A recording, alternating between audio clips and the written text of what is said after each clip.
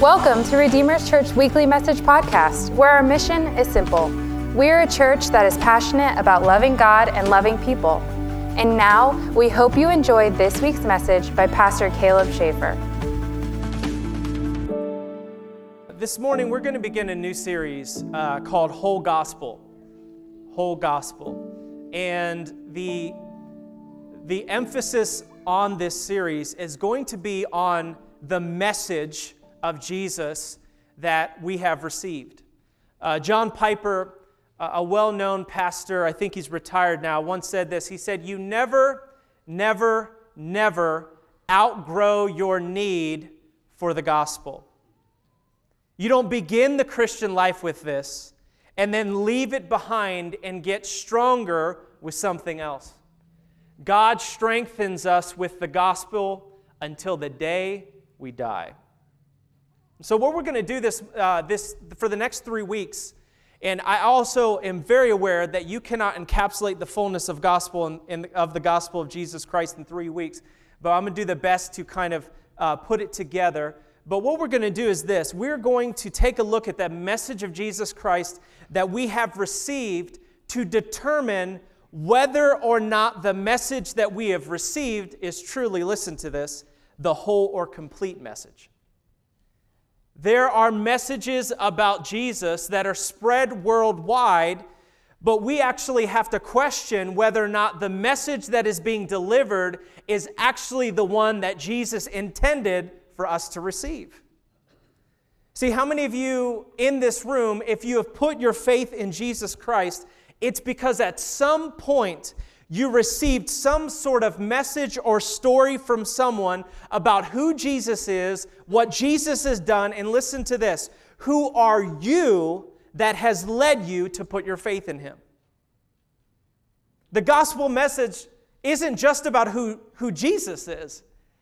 It's directly connected to who God designed you and I to be. It's the good news about God, and it's also the good news about you. That's what the gospel is. You cannot separate you from the gospel and the message there because it affects everything that you are.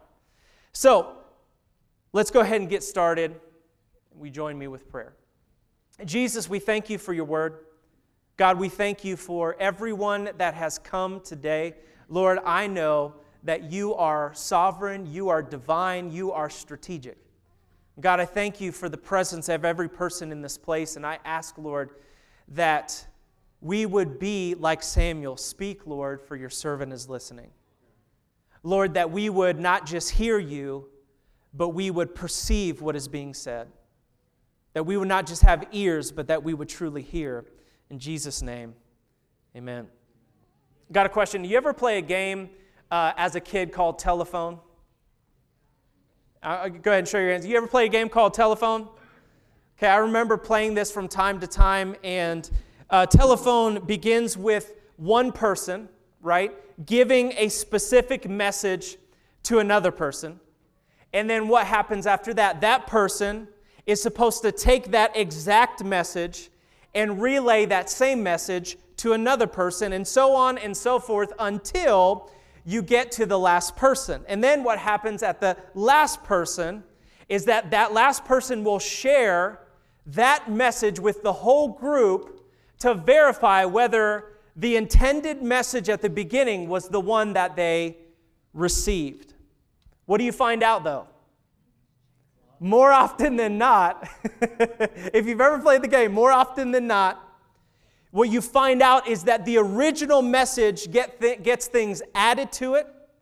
It gets things subtracted from it. Things are substituted. Words are replaced, changed, altered, and transformed to the point that the original message that was intended to be delivered to every person is no longer the message that everyone received. See, this ties directly into what I'm talking about this morning. Sometimes the message that you hear about Jesus is not necessarily the message that Jesus wanted us to receive. Just because we've received a message about Jesus that talks about who he is and what he's done doesn't necessarily mean that the message that we have actually heard is the whole message. Let me take it a step further. Just because you've received the message about Jesus and put your faith in it doesn't mean that it's actually the true message. This isn't an uncommon concern. This is actually something that Jesus was concerned about. If you look at Matthew chapter 16, we see this in verses 13 through 18. Matthew 16, verses 13 through 18. When Jesus came to the region of Caesarea Philippi, he asked his disciples, "Who do people say the Son of Man is?" Of course, that's a reference to himself. They replied, "Some say John the Baptist, some say Elijah, some say Jeremiah or one of the prophets." But Jesus was more importantly concerned about what they were going to say about who he was. He says to them, "But what about you? Who do you say that I am?" Simon Peter answered, "You are the Messiah, the Son of the living God." And Jesus replied, "Blessed are you, Simon, son of Jonah, for this was not revealed to you by flesh and blood, but by my Father in heaven." Listen, what we see here is that though many people had something to say about who Jesus was most concerned about those that were closest to him, what they would say about who he was, because they were going to be the ones that were going to be responsible for delivering this message about who he was. Jesus doesn't care about what everybody says about him. He cares about what you say about him. He cares because you're going to be the one spreading the message about who he is. The point is that the quality and authenticity of the gospel message matters to Jesus. We would be lying to ourselves if we believe that every messenger that is sharing the gospel of Jesus Christ is truly delivering the message that Jesus intended for us to receive. It's just not true. I'm not going to call anybody specifically out, but the truth is that the message of Jesus Christ gets contaminated. It gets diluted. It gets divided. It gets watered down. See, if the case was that never happened, then much of what Paul's content in his letters would not even be there. Look at Galatians chapter 1, for instance, verses 6 through 10. This is subtitled, "The Perversion of the Gospel." He says, "I am shocked that you are turning away so soon from God who called you to himself through the loving mercy of Christ. You are following a different way that pretends to be the gospel. Pretends. But is not the gospel at all. You're being fooled by those who deliberately twist the truth concerning Christ. Let God's curse fall on anyone, including us, or even an angel from heaven who preaches a different kind of gospel than the one we preached to you. I say again what we have said before, if anyone preaches any other gospel, which shows us that there were other gospels. He says, if any other gospel than the one you welcomed, let that person be cursed. Obviously, and I love this with Paul. Paul is not trying to be kind and soft and sensitive. He says, obviously, by what I just wrote, I'm not trying to win the approval of people, but of God. If pleasing people were my goal, I would not be Christ's servant. You will find as you follow Jesus that there will be times where there's a crossroads in relationships that requires you to follow him and not please somebody else. He said, if I'm trying to please people, I would not even follow Jesus. We know that light does not have fellowship with darkness. There is a real reality that as you follow Jesus, there will be separations at times in relationships because you cannot continue to please the needs and desires of somebody else when God calls you to do other things. He said, I'm not trying to win the approval of people, but of God. On the same line of thinking, listen to what he says in 2 Timothy chapter 4, verse 3. For the time will come. I think that's right now. when they will not endure sound doctrine, teaching about Jesus and God's Word, but wanting to have their ears tickled, they will accumulate for themselves teachers. You know what that is? YouTube. They will accumulate teachers. I don't need to go to church. I will find the teachers that I like best because what they say to me doesn't rub me the wrong way. And I'll just log in and save them, and every single week, rather than going to church, I'll just listen to the optimism and the positivity. They will accumulate for themselves teachers in accordance to what? Their own desires. That's not the gospel. There are measures of the gospel, but that's not the whole.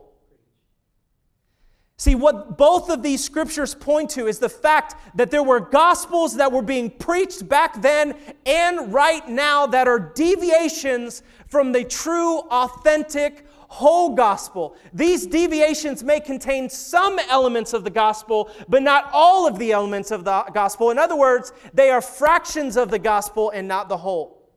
Much of what I hear, now let me just say something. I don't believe that about here. Call me biased. Just listen to the sermons and make up your mind for yourselves. I'm not saying that about here. But I feel a weight from the Holy Spirit to ensure that we are people that will endure sound doctrine. Often the best way to deal with a problem is before it ever manifests itself. So you talk about these things when they're not a problem, so that they don't become a problem. Are you listening to what I'm saying? I sense in my spirit this happening in the world today. See, much of what I hear proclaimed from pulpits across the country are elements of the gospel message that are just fractions of the gospel. They take the pieces of the gospel that are most palatable and easy to embrace, like grace, and they harp on them over and over and over again. And tragically, some of the most transformative truths of the gospel are laid to the side. It's not, listen, and here's the thing, that's not only the saddest thing. Not only are there false teachers that are seeking to lead believers away from the whole gospel, but as 2 Timothy 4:3 said, there's actually a market for it. My God, I wish there wasn't a market for half of the gospel. I wish that there were not people who would accumulate teachers to just tickle their ears with all the good stuff. He said there will come a time where the whole gospel will not be preached because people will accumulate just the good stuff that's easy to digest, the palatable stuff. My question to the church in America, if I could ask it, is this. If the gospel that you are receiving, seeking, and embracing only satisfies your desires, is it even the gospel? Is it even the gospel? See, whenever you or I begin to alter the whole gospel, whenever we begin to take away from the message the things we don't like it and add to it the things that we do like, there's a critical mistake that we make. In doing this, we lose the transformative substance of the original message. Half of the gospel will not transform us. It won't. You cut off all of the power. It's just impotent. It's powerless. Listen to what Paul says about the whole gospel in one of the most corrupt cultures that has ever graced the planet. In Romans 1:16, he said, "For I, Paul, am not ashamed of the gospel, for it is the power of God for salvation to everyone who believes, to the Jew first and also to the Greek. Why did Paul say, I'm not ashamed of the gospel? Because there are components of this glorious message that are so offensive to the human spirit that everyone who spreads it will be tempted to withhold these truths out of a fear of people's reaction. They will want to withhold them out of fear of what people will think. And he said, I'm not ashamed. I've already been scorned for following him. I'm not ashamed. This is the message. He said, I'm not ashamed of the gospel, for it is the power of God unto salvation. In other words, the power of the transformation is in you embracing the whole thing. That word power is dunamis, means it's inherent power.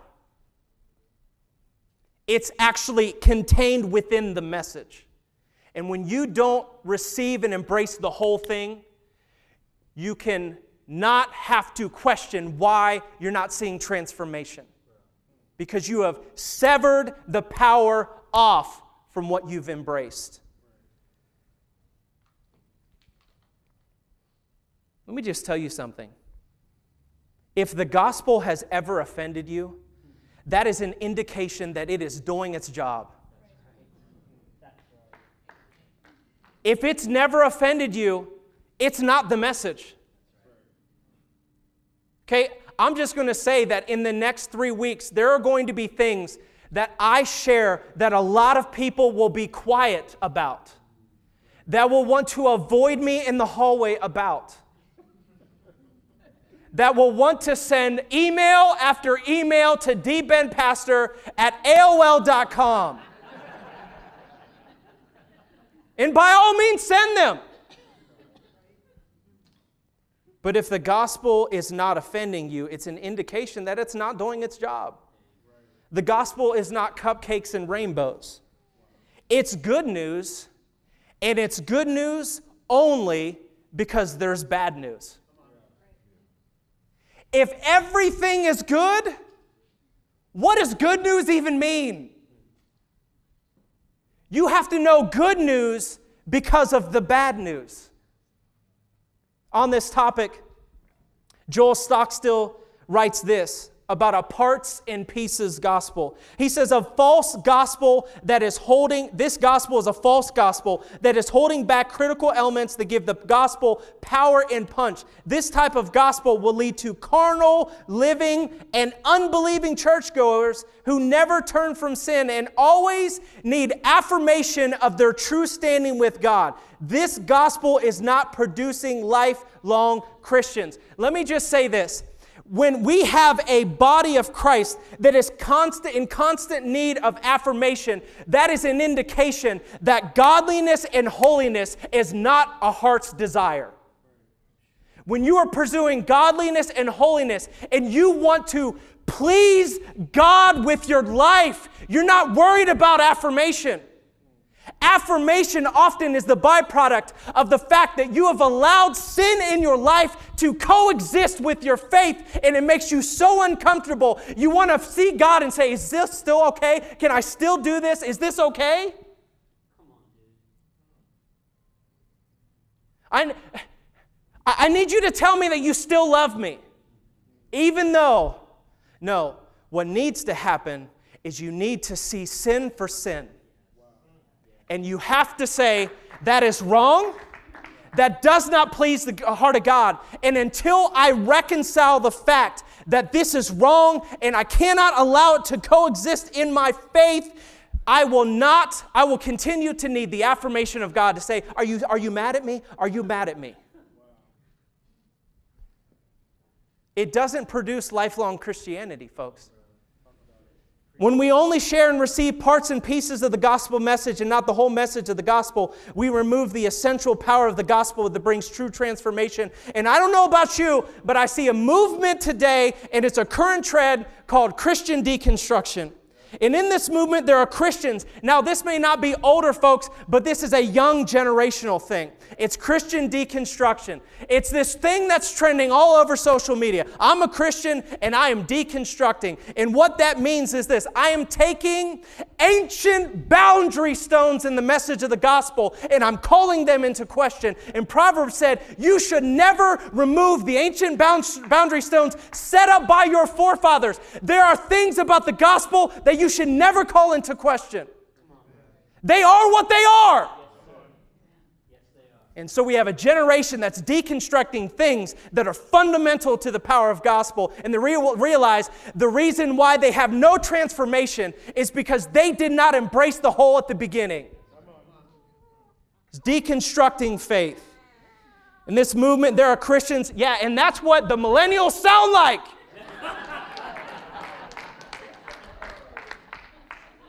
Wow, I don't like it. And God's like, I don't care, because I'm God and I don't change. In this movement, there are Christians that are rethinking faith and letting go of previously held beliefs, sometimes to the point of no longer identifying as Christians. And here is what I believe about this movement. I believe this is the direct result of a body of believers that have embraced and accepted a part of the gospel and not the whole. Because here's the truth. Deconstructing your Christianity would happen less frequently if the message that you first received clearly communicated the cost of following Jesus and not just the benefits. If you believe in Him, you'll go to heaven. Come on, believe in Him real quick and you'll go to heaven. The goal is a benefit and reward of your faith in Jesus, but it's not the goal. The goal is to cause sin to no longer be a separation between you and God. When if I get in an argument with my wife, I don't repent and apologize so she can go make me breakfast. I repent and apologize so that we can be connected again. Sin has caused a chasm in the heart of humanity, and we're not just saying a prayer real quick so that we can get the benefit of the relationship. You know, if that's the only goal, you will hate heaven because God is at the center. What makes heaven heaven is God.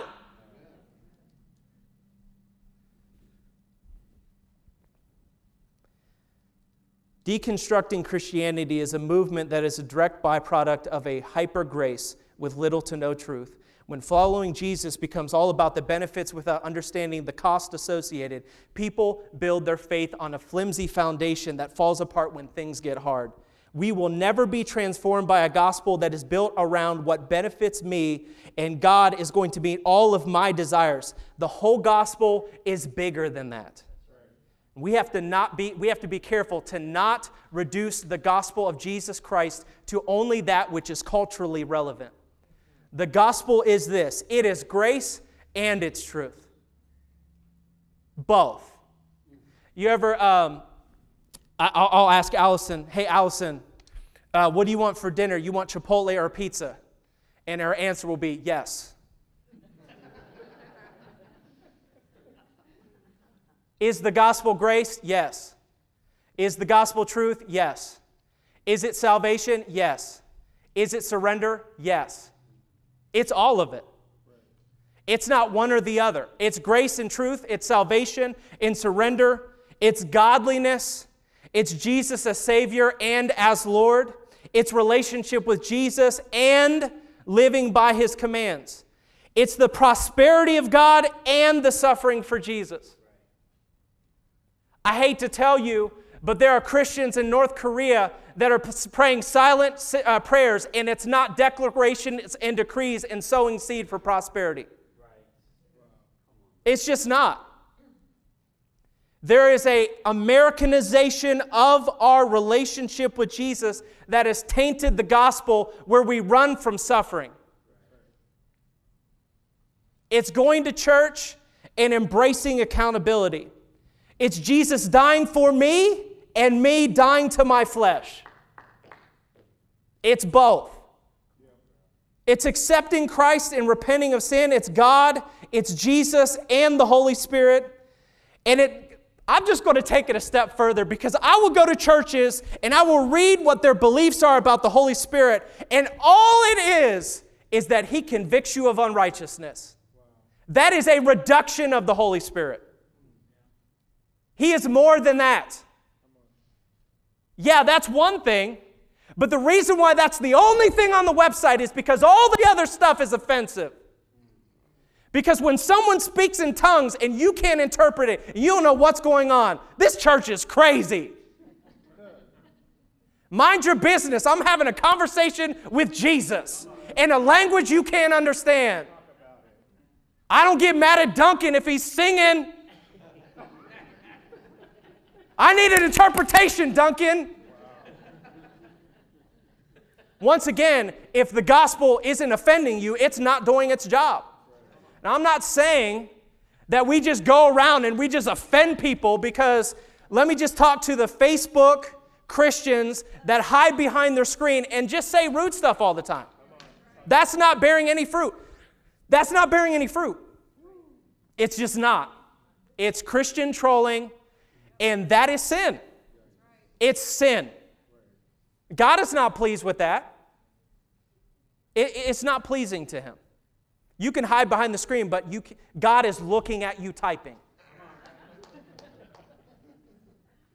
God, I hate to tell you, but God's not on the other side of the screen. He's in the room with you as you're typing it.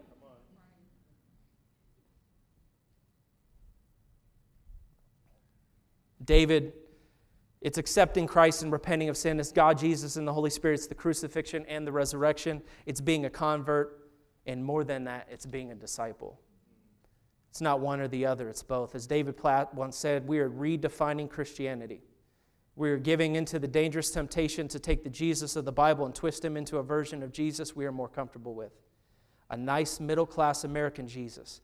A Jesus who doesn't mind materialism and who would never call us to give away everything that we have. A Jesus who would not expect us to forsake our closest relationships so that He receives all of our affection. A Jesus who is fine with nominal devotion that does not infringe on our comforts, because after all, He loves us just the way we are. He loves you right where you are, but He does not love you that much that He will leave you right where you are.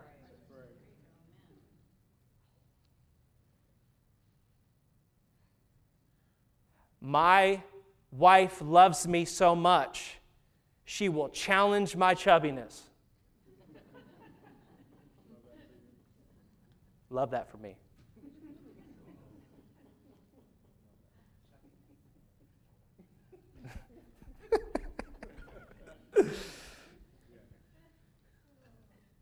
A Jesus who is fine with nominal devotion that does not infringe on our comforts, because after all, He loves us just the way we are.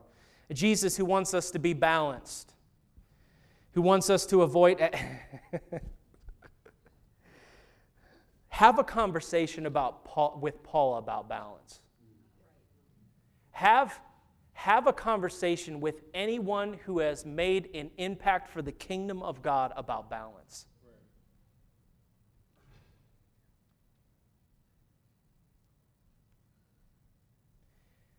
Let me just tell you this. When you're burning for Jesus, you don't think about balance. Because you're burning. Jeremiah said, "Your word has been shut up like a fire in my bones. Indeed, I can't hold it in." I have to do something with the burning on the inside of me. You only think of balance when you're not burning. Balance. Who wants us to avoid dangerous extremes, and who, for that matter, wants us to avoid danger altogether. A Jesus who brings us comfort and prosperity as we live out Christian spin on the American dream. But do you and I realize what we're doing at this point? We are molding Jesus into our image. He's beginning to look a lot like us, because after all, that is who we are most comfortable with. And the danger now is that when we gather in our church buildings to sing and lift up our hands in worship, we may not actually be worshiping the Jesus of the Bible. Instead, we may be worshiping ourselves. I'll never forget, I went to a conference, a youth conference, in Birmingham, Alabama. It was called Motion, great youth conference. I think Jason might have went. Great youth conference, awesome. Kathy went, it was great. And we had a leadership session. We had a leadership session. We went to the leadership session. I'm sitting in the front row, going to listen to the speaker, and I began to notice something very interesting. I'm not kidding, this was a room probably full of 200 pastors. Every one of them had coffee, a cross necklace, a V-neck, skinny jeans, and a super hard part that was combed over, or like I don't even know what this is. And I'm thinking, either I didn't get a memo, or we think that a look is what builds the church.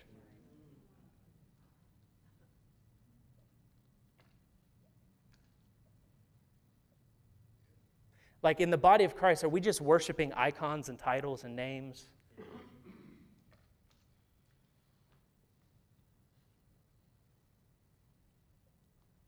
Are we worshiping leaders that we want to be like? Paul said, only imitate me if I'm imitating Christ. Like we're supposed to be reflections. We're supposed to actually deflect the attention. Instead, we may be worshiping ourselves. So we have to make sure that the message we're believing about Jesus and about ourselves is the message that he wanted us to receive and believe. So what is the whole gospel? Matthew chapter 4:17.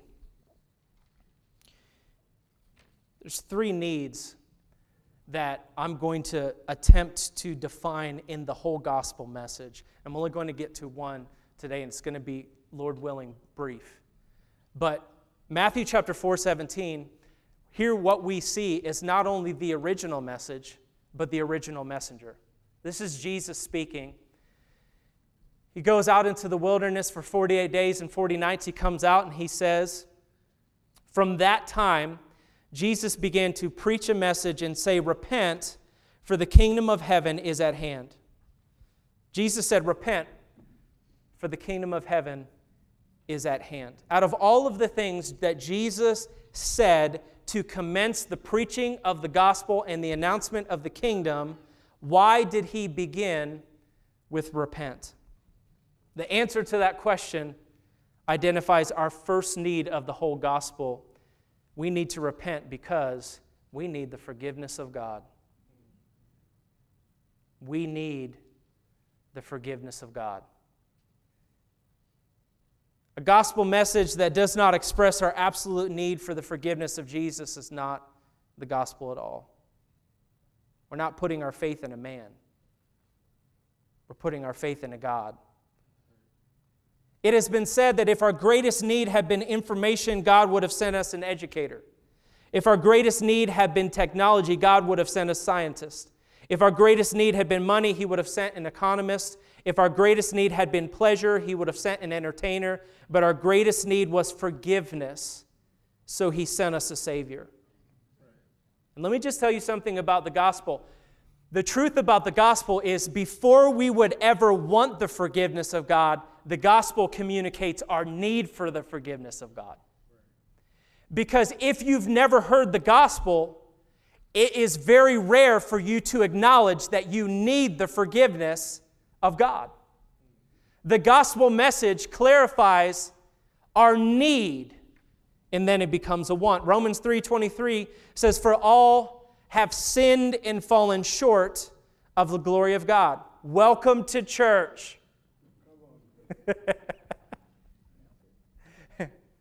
Let's just praise God for everyone in the room being a sinner. Come on. This is church. By the way, this is church. No one has a higher ranking or pole position on anybody. We have all fallen short. Hey, and here's the good news. Let's all take a deep breath. We're all falling short. We didn't just used to fall short. It is an ongoing process of falling short. We have all fallen short of the glory of God.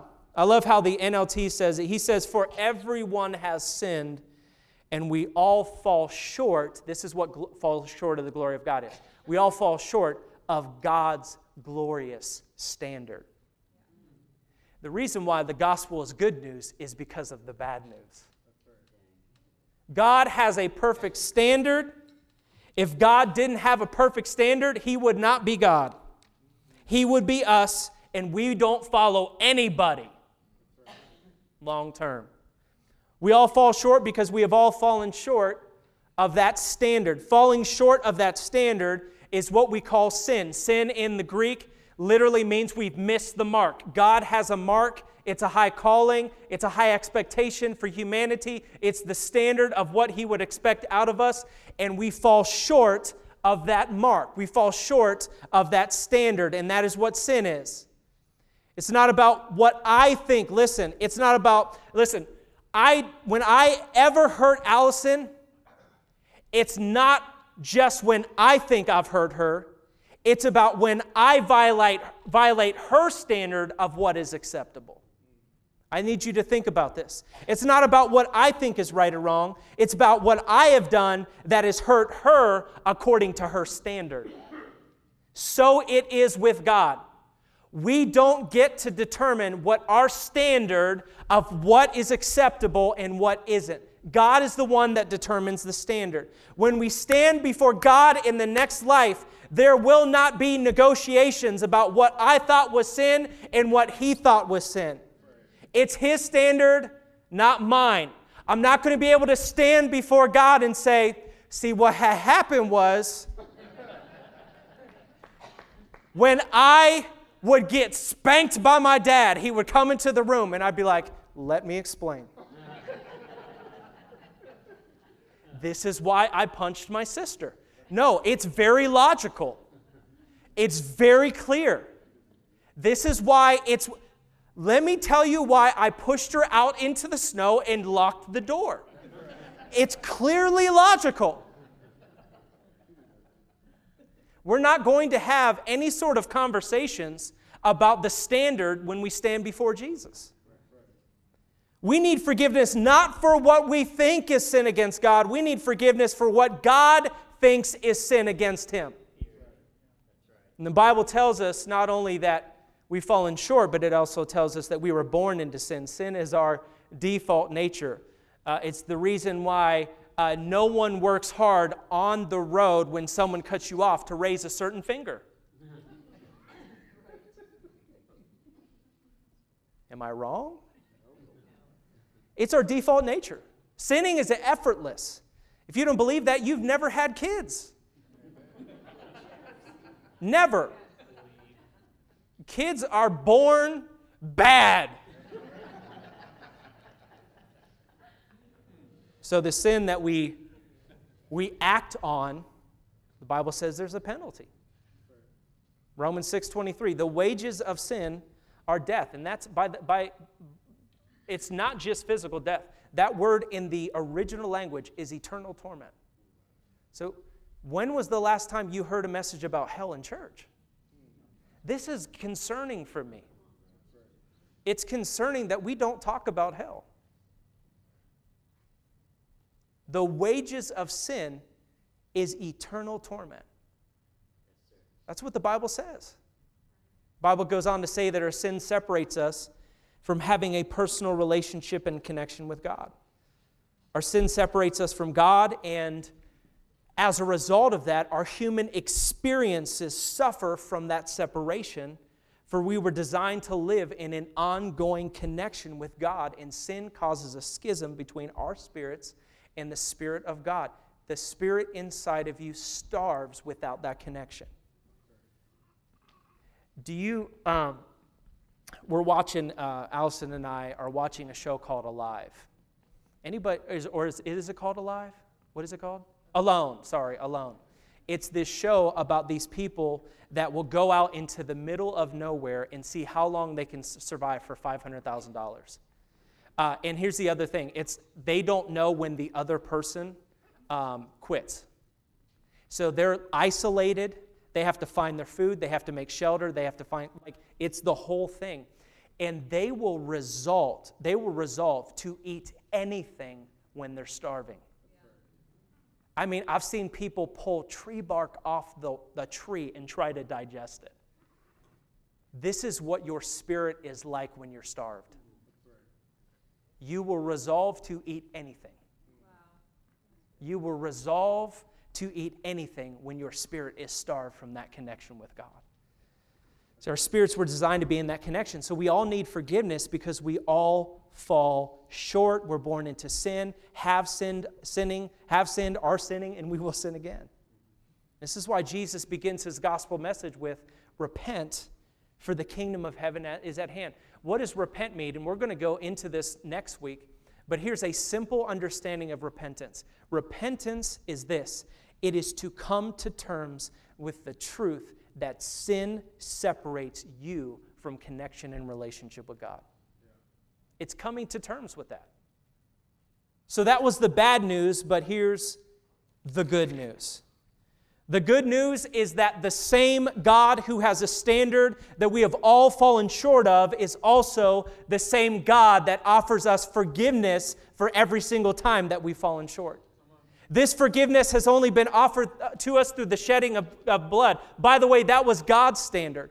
Our bloodshed will not provide our own forgiveness. For as Hebrews says, without the shedding of blood, there is no forgiveness of sin, and the blood that would have to be shed could only be shed by someone who was without sin, for God would never accept a blood offering for the forgiveness of sin from a person who was contaminated by sin. So 2 Corinthians 5:21 says, for God made Christ who never sinned to be the offering for our sin so that we could be made right with God through Christ. Make no mistake about it, before we ever may personally want the forgiveness of God, the gospel of Jesus Christ expresses our need for the forgiveness of God. But thanks be to God that the message of Jesus just doesn't tell us that we're in need of forgiveness without providing the means to be forgiven. Jesus is the forgiver. Jesus paid it all. All to him I owe. Sin has left a crimson stain, but he has washed it white as snow. The whole gospel expresses our desperate need to be forgiven. And the good news of the gospel is that God who requires our debt to be paid is the same God that would pay that debt for us. Will you stand with me?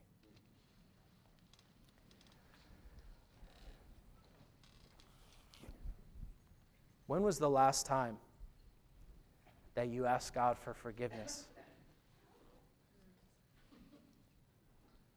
It's a serious question.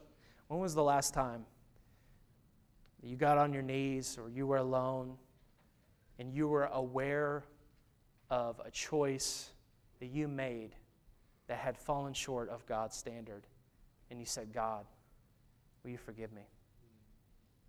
When was the last time? Is that something that you do often? See, here's the thing. I think that act actually keeps the gospel in the forefront. Say, God, I'm sorry. I know that I fell short there. I know that I'm in need of forgiveness. Now, what I don't want is the opposite extreme, that we are so aware of sin that we don't celebrate the grace of Jesus. This message is to prevent the extreme. It's to get to the center. But when was the last time that you asked God for forgiveness? When was the last time that you thanked God for his forgiveness? When was the last time that you recognized that there is nothing you can do within your own power to earn God's forgiveness? My point is that let us not become so familiar with this great and glorious gospel that we lose our wonder for what God has done. Right now, if you're in the room and you just know, somewhere throughout the message, maybe you've become more and more aware of some areas in your life that you've just fallen short. You've fallen short of God's standard. The Bible says this, and it's so good. It's 1 John 1:9. If we confess our sin, He is faithful and just to forgive us of our sin and to cleanse us of all unrighteousness. So here's what I want to do. I just want to close giving you the opportunity right where you are to speak to Jesus. Jesus, here's where I've fallen short. I know it. I know I've fallen short here. And God, I ask for your forgiveness. I embrace my need for forgiveness. Not just my need when I got saved, my ongoing need. It's all covered, guys. But what I'm trying to get you to understand is that when you put these things into practice, it causes your heart to remain sensitive to who Jesus is. So right now, wherever you are, if that's you, I just want you to take a moment and speak to Jesus about an area that you've fallen short, and then I'm going to pray. Before I close in prayer, if you're in the room and you've never put your faith in Jesus, I want to give you the opportunity right now. Or maybe you put your faith in Jesus at one time, but maybe the message that you received was not even what we just talked about. And you recognize in a very new and fresh way your need for Jesus, your need for forgiveness. If that's you in the room, will you just slip your hand up so I can see? Just want to give you the opportunity. Awesome. So good. Lord, we thank you, Father, for your gospel. We thank you that when the gospel is preached, Jesus comes because you are the Word. Lord, we pray that through this series, we would embrace the whole. Father, if there have been pieces and parts that we have chosen to elevate or chosen to remove, things that we've added or subtracted from the whole gospel because we wanted it to make us feel better, we wanted it to be more appealing, we wanted to avoid the hard things. God, I pray that we would be a church that embraces the whole thing. And Father, that as we embrace it, we would experience that dunamis, transformative power that causes us to change, causes us to become more like you, causes us to overcome addictions, causes us to love our wives well and love our husbands well and love our kids well and love people well. That causes us to be able to let go of every hindrance, every sin that so easily entangles us, that we can run the race with perseverance that's been set out before us. God, we thank you for this church and for these people. I pray a blessing over them this week, Lord. In Jesus' name, amen. All right. We love you. We'll see you next week. Thank you so much for listening to this week's message. We hope you were challenged, encouraged, and inspired as you listened to this teaching from God's Word. For more messages or information about our church, please go to www.redeemers.life.